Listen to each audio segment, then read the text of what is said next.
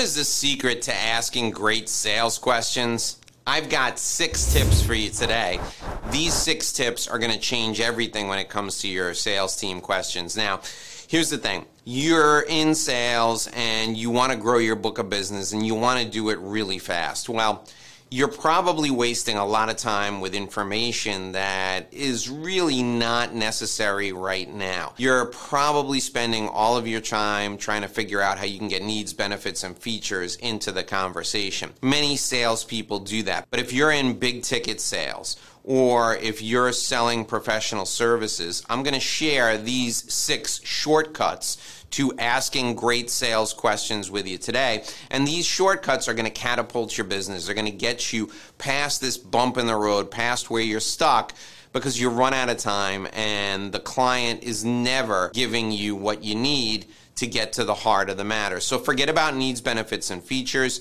Join me for these 6 secrets to asking great sales questions. Let's look at what we're going to cover today. The first thing we're going to talk about is client pain. The second thing we're going to talk about is client anxiety. The third thing is client goals. The fourth is aspirations. The fifth, you're going to gather some intelligence, and that's not what you think. And then at the end of our time together today, I'm going to share a secret with you. And that secret is going to change the entire way you look at questions and sales questions in particular. Let's jump right into the content and let me tell you how I developed these types of questions. You see, for years I was taught in selling consulting work, I was taught look for the need, sell the benefits, and then share the features of the work that we're going to do. NBF, needs, benefits, and features. Well, that doesn't work in consulting. In fact, it doesn't work in professional services at all. And I was banging my head against the wall. You know what I realized? I realized that all the client was looking for was somebody to help them. And if I asked questions to figure out how I could help them, I could sell to them without being pushy. I could sell to them just by offering to give them a hand. So let's look at each one of these areas where the client needs help. And I'm going to help you make it easy to have a conversation with your client that doesn't feel like you're selling. First thing we're looking for is the client's pain. Now, you have to discover what their pain is. You have to make sure they understand what their pain is. And then you gotta tweak it a little bit. You gotta exacerbate the pain to make sure they have the urgency to solve this problem. Now, how do you do that? Well, I always start a sales call with, hey, why am I here? So why did you invite me over? Why are we talking? Why are we on Zoom together? Why are we face-to-face? Why are we on the phone? What do you want help with? Why am I here? And they'll tell you, and you'll say, well, that doesn't seem really that bad. How much is this costing you? What you're doing is you're digging to find out how much pain they have. Why is it important to solve this now? And what happens if you don't get this fixed? And how long has this been a problem? All the while, you're twisting and twisting that little pain point. Finally, you've discovered the pain, you've exacerbated the pain, and you can look at them and you can say, well, would you like some help? I think there might be a way that I can help you get rid of this problem. That's pain, and that's solving pain.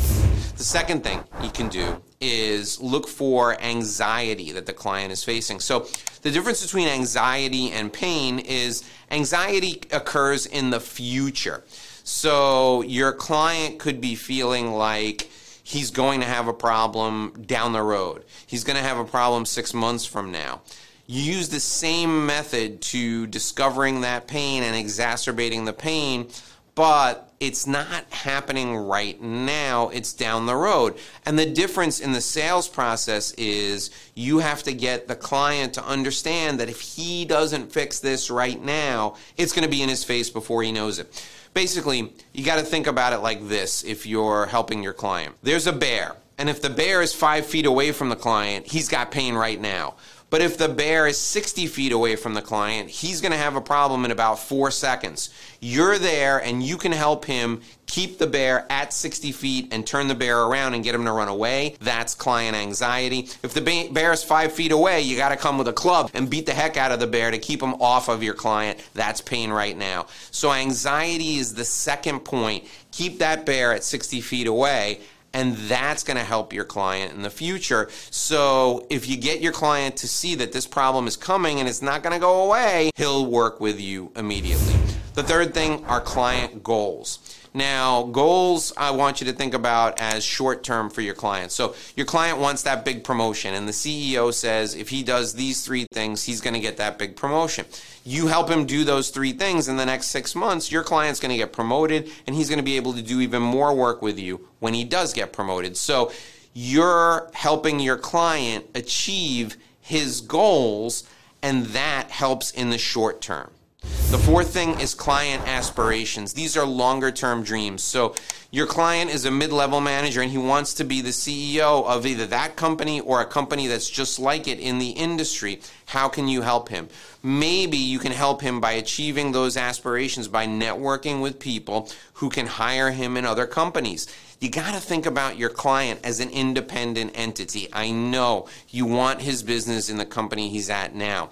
But think about that relationship over the course of a lifetime. You help him today, and he's going to give you the business at that company. Then you help him get promoted or you help him get a job at a higher level in a different company. He's going to bring you into that company too. Your goal is to help that client achieve his aspirations for the long term. I love it when my clients tell me they want to be a CEO, or I love it when my clients tell me they want to be the number 1 person in an industry, because I can help them achieve that and they'll take me with them for the ride. I'm in this for the lifetime value of that relationship.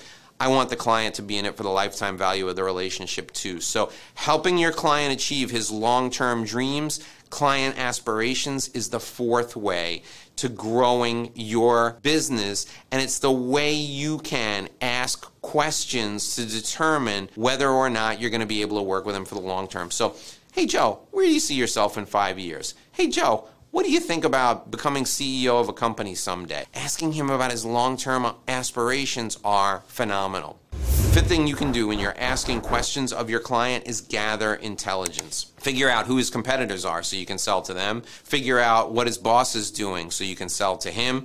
Figure out who the up-and-comers are in other divisions so you can sell to them. You want to gather intelligence about the industry, the company, and them as a person. So I told you asking about their aspirations was good. Asking about the industry is good too. Joe, who do you consider your biggest competitor?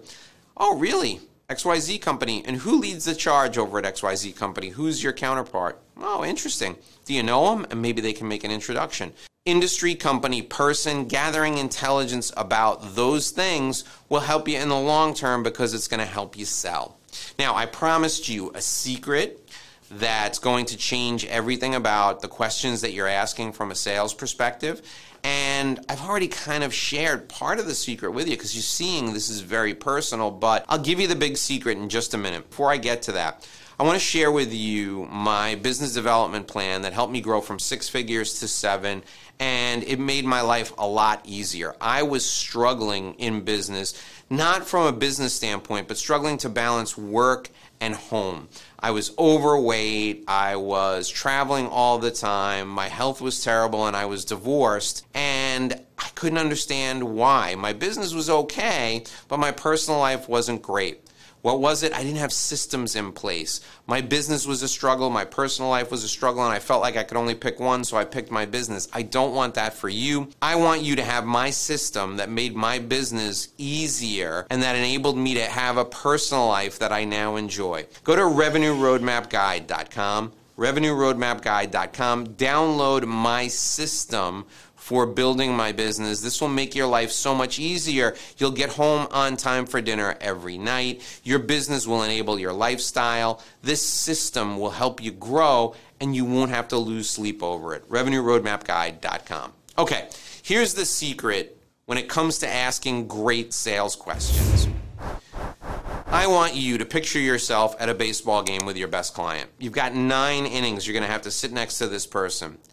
Come up with 50 great questions that you could ask them about business, their personal life, the company, their competition, their boss. Continue the conversation for 9 innings of a baseball game, but keep them interested in the process. Ask really good, thought-provoking questions as if you're sitting next to this person for a 3-hour, 9-inning baseball game. If you think about those questions like that, in that framework, before you go into your next sales meeting, you're going to be able to deal with that person on a person-to-person level, even if you're in B2B sales. Speaking of which, if you're in B2B sales and you want more great information just like this, there's another video filling in right below me right now. Click on that next video and I'll see you right there.